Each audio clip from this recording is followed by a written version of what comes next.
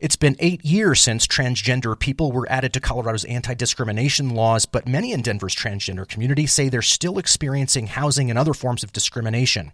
Sable Schultz with the GLBT Community Center of Colorado says it's common for trans folks to be told after they arrive for their appointment that an apartment has already been rented.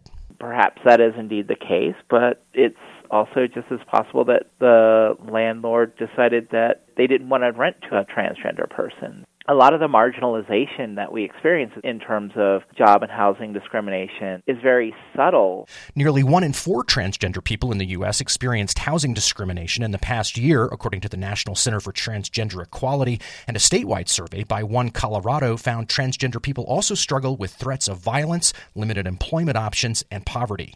Karen Scarpella with the Gender Identity Center of Colorado says not being able to land a job that pays a living wage can lead to substandard housing and poorer health outcomes. Well, if you're living in an unsafe neighborhood, you're nervous, upset, uncomfortable, you don't feel safe, and you don't rest well. So your anxiety level is automatically never going down. That affects your health.